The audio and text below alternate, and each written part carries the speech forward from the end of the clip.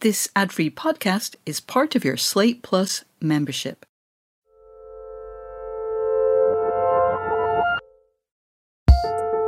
Hello, and welcome to another episode of Working Overtime, the bi-weekly advice-focused Frasier to Working's Cheers. I'm your host, June Thomas.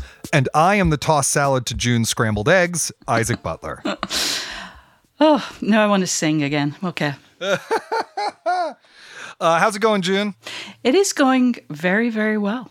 So what are we talking about today?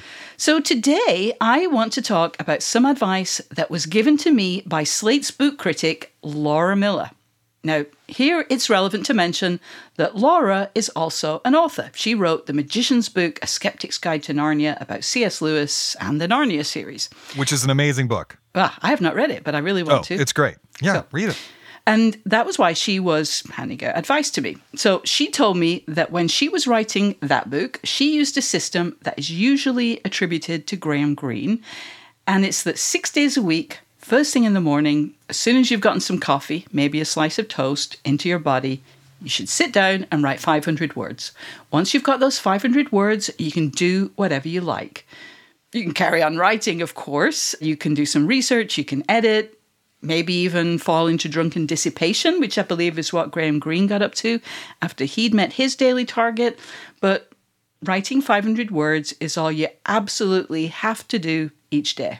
Now, obviously, on one level, this is pretty standard advice. If you're working on something big like a book, you should touch it every day.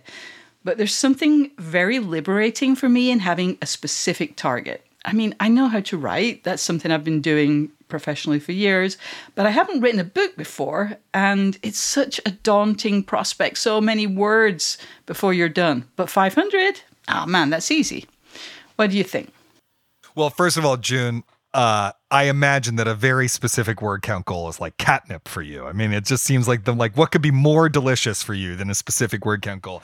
And I agree with you that doing any kind of huge project, you got to break it up into the smallest possible pieces to make it feel manageable. Otherwise, it gets so overwhelming. Yeah. You sort of don't even know how to put one foot in front of another. I mean, it's sort of like that baby steps in the office sequence of What About Bob or something. Yeah. So I think there's a lot of wisdom here, but I do have some particular thoughts about this from my own situation. So when I was in graduate school, transitioning from being a theater director to a writer, I really had to figure out how to have a daily writing practice and how to develop that habit. For me, it was usually about 1,000 words a day, I think, but the actual number almost doesn't matter. It's just that you're doing something every day, right? I needed to develop that muscle and that discipline to just sit down, block out the world, drink my cup of coffee, and write.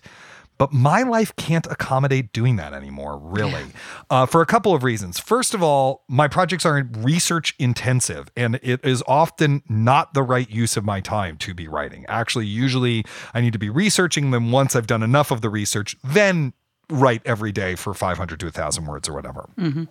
The second is I can't do it first thing in the morning. I have a child and I need to spend the first 90 minutes after I wake up doing things like walking a dog, brewing a pot of coffee, getting my kid breakfast, getting her ready for school. And obviously, my wife and I do that together, but I'm not going to leave all those tasks for her. I miss being able to wake up, drink a cup of coffee, just dive right in, get your brain to the page as quickly as possible. But one thing I've had to learn over the last 7 years is how to have a writing practice that works around and accommodates responsible parenthood.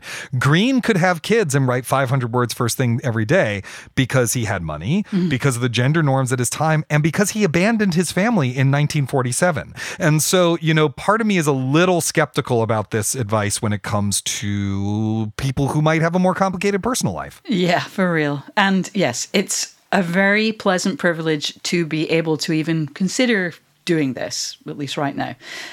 I want to mention too one other element to this. So not only did Greene apparently do this himself, he also had a proxy character actually write about it in one of his books. So in The End of the Affair, his protagonist, Maurice Bendix, who was himself a novelist, described a very similar method, which included the line, "I have always been very methodical, and when my quota of work is done, I break off, even in the middle of a scene." Now, that seems crazy. I can't imagine just packing up and, I don't know, going bowling or boozing for that matter once the 500 words were in the books. It's just somehow that this target makes me feel like I could and I should at some point stop rather than just working until, I don't know, I pass out. Would you down tools as soon as your computer gave you that little signal that you'd gotten to 500 words? Hell no. That's crazy talk. Not that I know what down tools means, but I assume that means shutting down my computer or something in mid-sentence. I remember on an earlier episode, we mentioned the idea of leaving the work deliberately unfinished to help trigger your unconscious mind to work on the problems of the project when you're away from it. And I actually do like that strategy. But to me, what you do is you don't stop right before the end of the chapter. You blow through the end of the chapter and maybe 3 paragraphs into the next one and then stop or something like that. You know, those kinds of provocations for your subconscious are useful, but I definitely would not be like, oh, well, that's done and dusted. Now time to drink my gin and tonics or whatever. Truly. Now, I know that it's a bit silly to get stuck on the details of this. It's not about anything magical about 500 words or any number of words, but about breaking the task into, you know, smaller chunks. Wait, can I say, June, though, one of the things that I love about you is that you are very attached to what is the target. I think that is one of the great things about you and one of the great differences between us, and which is why I love these conversations so much. I know. I imagine you don't even have a spreadsheet or 3 apps keeping track of it, right? I do not have a spreadsheet of 3 apps. I have 2 Microsoft Word documents, I guess. There we go. So I found an article online in which Susan Orlean said that when she was writing her first book and she was feeling overwhelmed, her New Yorker editor told her to do 800 words a day, which she found very helpful, and she eventually raised that target to 1,000 words a day.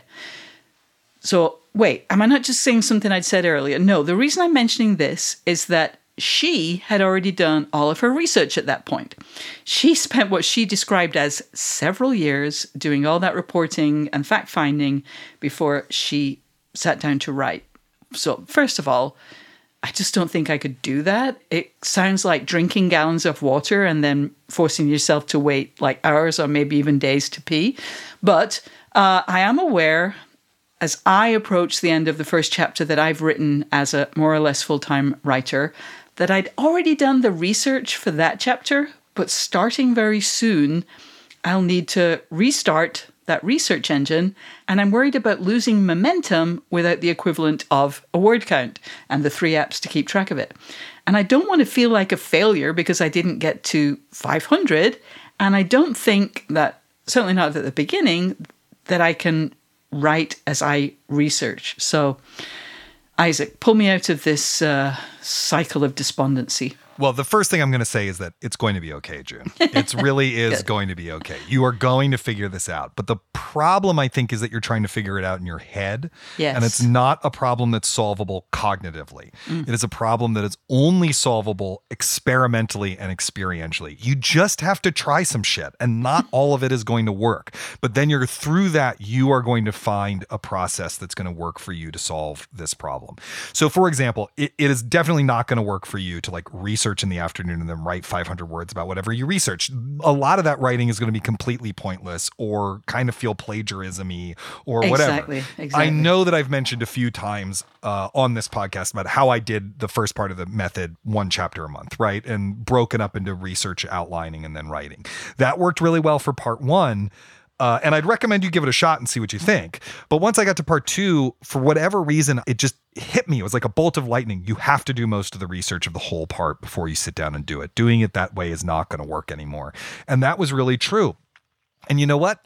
It was kind of weird to not really write for a couple of months, but then you get to do it and you like sit down, you're like, I just wrote a 7,000 word chapter in 1 day, or, you know, whatever it is, you know, Wow. there is a thrill on the other end of it, but that approach wouldn't have worked for part 1. I think you just have to, I know this is going to be hard, let go of the target for a moment of 500 words a day or whatever, or maybe set yourself a different similar target for research, 200 pages of read a day, or, you know, whatever it is. But I'm just going to say this, and this is not just for you. I'm speaking to myself here and to anyone else listening. It's all writing. All of that is writing. Sitting there and reading research is writing. Thinking about the project is writing. Going on a walk is writing. There are all sorts of things that are actually writing that do not look like what we in our culture calls writing. And if you get overly fixated on the act of generating words in a document, that way madness lies. I think Laura's advice is really great. I'm not actually saying anything negative about that. I'm saying I miss being able to practice that. But there are going to be times in your process when you cannot actually put words on the page, where that is not the most useful part of your time. And so you have to learn to love and appreciate all of it as part of writing. Yeah. Well, first of all, I feel seen. So thank you for that, Isaac. And that makes a lot of sense. Okay. One more kind of aspect of all this. I promise we'll leave Graham Greene alone pretty soon. I mean, he's one of my favorite authors. So Same, to be clear, but still. One of the things that computers have made possible is what I think of as modular writing. That's where you don't try to write the next 500 or however many words each day, but any 500 or however many words each day. In each writing session, you focus on a particular theme or event or person, and then you figure out where that piece of writing belongs later. The writing doesn't have to be sequential, in other words.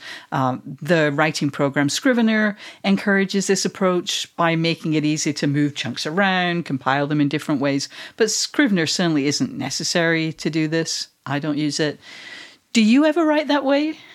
You know, there are a few things that I wrote modularly in the method. It is almost entirely written in chronological order from beginning to end, one sentence at a time, you know. But there were things where, particularly in part 2, if I remember correctly, where I wrote that way. So, you know, I had done a lot of research about Broadway in New York City in the 1920s when Stanislavski arrives. And I just felt so full of that I just wanted to sit down and write those 5 paragraphs. And so I did. And then I went back to researching other things. Those 5 paragraphs, I don't know that it's exactly 5, but and then when I got to that chapter, I was like, oh, right, I have that in this, you know, Google Doc. And I just, you know, put it right in and then smoothed it out. Yeah. And then when revising the book to editor's notes, of course you're writing modularly because he's saying, oh, you neglected to talk about or describe Stanislavski's death in the draft you gave me. And I was like, oh, whoops, better go write those 3 paragraphs. So, you know, sometimes that stuff happens. Right. I don't generally work that way, only because my brain goes to structure so early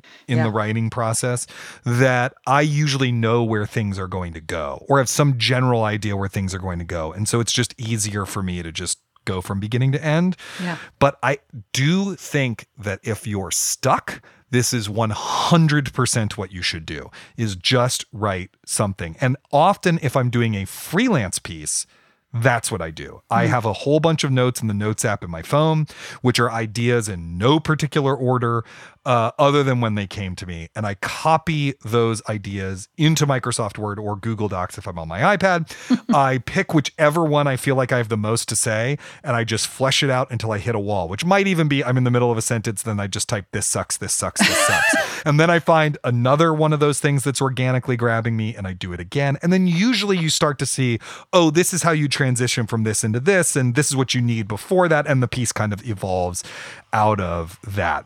Most of my freelance writing stuff these days kind of works like that. Wow. I mean, the other part of that is if you do this kind of modular writing, it kind of forces you into editing brain a little earlier than you might want to, even though you know your first draft is not, you know, the full complete, it's a draft. You need to have a sense of where it is going to go, because you still need to know if there are any big holes that you need to fill. You don't have to fill them then, but it's good to have a sense of that kind of thing. So it just kind of pushes that maybe a little earlier in the process.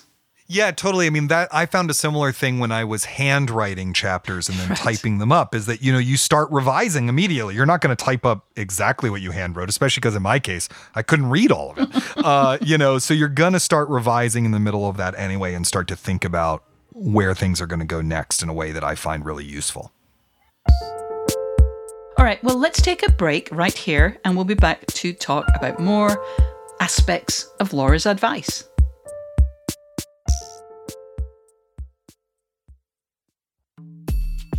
Howdy, listeners. Isaac Butler here. We love hearing from you, whether it's about tips for approaching big creative tasks, maybe things you've done that worked really well that you want to share with other listeners, or problems you're having that you need advice on. Whatever it is, please get in touch to talk with us. You can email us at working@slate.com, or even better, you can call us and leave a message at 304-933-9675. That's 304-933-WORK. All right, back to the show. So, Isaac, the occasion for Laura sharing this advice with me was that I was leaving my day job to focus more or less full time on writing. And that actually is the tricky bit of this, right? Because very few people can do that, I suspect. Certainly not in the prime of life. So let's talk about the things that we have to or can do to make it possible to write this magical 500 words a day. Does it require full-time focus, do you think? I think it varies person to person and day to day. Yeah. There are some people who are very fastidious about each word and each sentence, and they're actually going back and thinking about it over and over and over again. And 500 words is really a full day of work. Yeah. There are other people for whom 500 words is like 75 minutes of work. You know, they just can go and get it out. I am someone who writes best in the morning. It's hard for me to write in the afternoon, and a full writing day for me, in terms of actually putting words on the page, a full writing day for me is probably 4 hours, I would guess. And then the rest of the day, I'm trying to do other stuff related to it. You know, with the method, it was watching movies often in the afternoon. Yeah. In fact, my mother-in-law said something very funny to me after she read the book, because we lived with her during the pandemic. And she was like, every day I'd be watching your kid, and then I'd come down to the basement and you'd be sitting there watching a movie. And I'd just be like, what the hell is this? But now I understand why you had to do that, and it was all worth it. I just thought that was really funny and really Amazing. sweet. But yeah, so I think it depends. I do think that you need to clear the decks as much as possible until you figure out what your pace is kind of like. I think that especially when you're first starting out, trying to clear your schedule as much as possible is great to figure out what you actually need, because that's really what you're doing, is learning what you actually need. I think it's really good to try to plan some stuff to keep refreshing yourself creatively that might not be immediately relevant to your project, whether it's going to a gallery, having coffee with a smart friend and talking, to get you out of yourself, going to a movie, reading a book for fun, whatever, having some time in the week to do that. But you're going to have to learn when you work best and then structure your day around that. Obviously, whatever change you're able to make, it doesn't have to be a forever change. You know, in journalism, it's relatively common for staff writers or editors to negotiate a book leave that typically ranges from maybe 8 weeks to 6 months. I think half a year is about the longest I can think of. And I suppose those are less common, to say the least, outside of journalism. But I get the sense also that more employers are becoming open to workers taking sabbaticals away from the workplace, whether that's to take on some kind of big creative project or just to rest and recharge. Is that something you've ever done? Well, I've been mostly freelance during my postgraduate school life. You know, I worked for an anti-discrimination think tank doing writing and strategy for them shortly after I left graduate school. And I was trying to make that work while writing and preparing to direct Real Enemies, and while Anne was pregnant. And at some point it was just all too much. I had to be like, I can't finish the show and be a parent and do this job. It's not fair to any of those things. I actually had to leave that job, and I left it on very good terms. I'm still very close friends with those folks, but that was tricky. I would say the closest I've come recently is for the last 6 months of writing the method, I did not freelance. I think I wrote one piece for Slate, maybe two. And that was really scary. I was really worried that people would forget who I was. And then by the time the book came out, no one would remember who I was and want to buy it, or, you know, Forrest would forget who I was in assigning pieces. I mean, I just had a lot of anxiety and paranoia about that. But first of all, that did not happen. As soon as I was ready to write again, people were happy to have me. It really wasn't that big a deal. And also, I still had this show to do, which kept me in sort of regular touch with the creative world around me, and I think was really valuable during that time. Yeah, no, I think it's good to have a little bit. Like, it's great to have time, but it's also good to have a reason that forces you to get out of yourself. That feels really useful. Yeah, and structure is also helpful, right? It's Yeah. like, I know that Thursday afternoons, I'm going to be recording the banter for working, Yep. 2 out of every 3 weeks. I know that if we have an interview to do, it's probably going to be Thursday or Friday, and then your week just sort of falls into place around that. Right. It's a little bit of structure, which feels very useful. When I was contemplating taking a book leave, I asked a few colleagues who had taken one what they'd learned from theirs. And the response that most struck me was about timing. Someone said that you need to have a pretty good sense of what the book will look like before you take that precious break. It seems so precious. It maybe that makes you treat it in cotton wool and kind of messes with your head a bit, I think. But you want to get the flailing around and figuring things out, which sure is going to happen all through the process, but especially at the beginning, the more of that you can get out of the way before you get to the wonderful luxury of uninterrupted focus time, the better. I think that's incredible advice. I think that's totally true. It's much the same way as we were actually talking about on the last Working Overtime, that it's really helpful to know how you're going to use your work time. Yeah. Instead of sitting down and being like, oh, now what do I do? End your day the day before, figuring out what you're going to do first thing in the morning. It's sort of the much grander version of that. I think once you're dealing with all of that freedom from a schedule standpoint, if you're also dealing with sort of unlimited freedom from a creative standpoint, it is very hard to maintain the discipline and the drive and the focus to keep moving forward. And that time really is precious. And so just knowing what you're going to do with it and what you're planning to do with it, even if you deviate from that, having a clear idea is just going to really, really help. Sometimes I really wish I'd had twins so that I could call them Discipline and Focus. That would have been so amazing. Maybe I'll just 2 cats. 2 cats named Discipline and Focus. I'll just get another cat and change Kipper's name. Yeah, cats don't know their own names. They're idiots. They got little pecan brains in there. That's right. No, they're very, very smart. All right, that's all the time we have for this episode. But before we go, why not make it a regular practice to listen to Working at least once a week? If you like the show, don't forget to subscribe wherever you get your podcasts. And if you have ideas for things we could do better or questions you'd like us to address, people you'd like us to talk to, we'd love to hear from you. You can send us an email at working@slate.com or give us a ring at 304-933-WORK.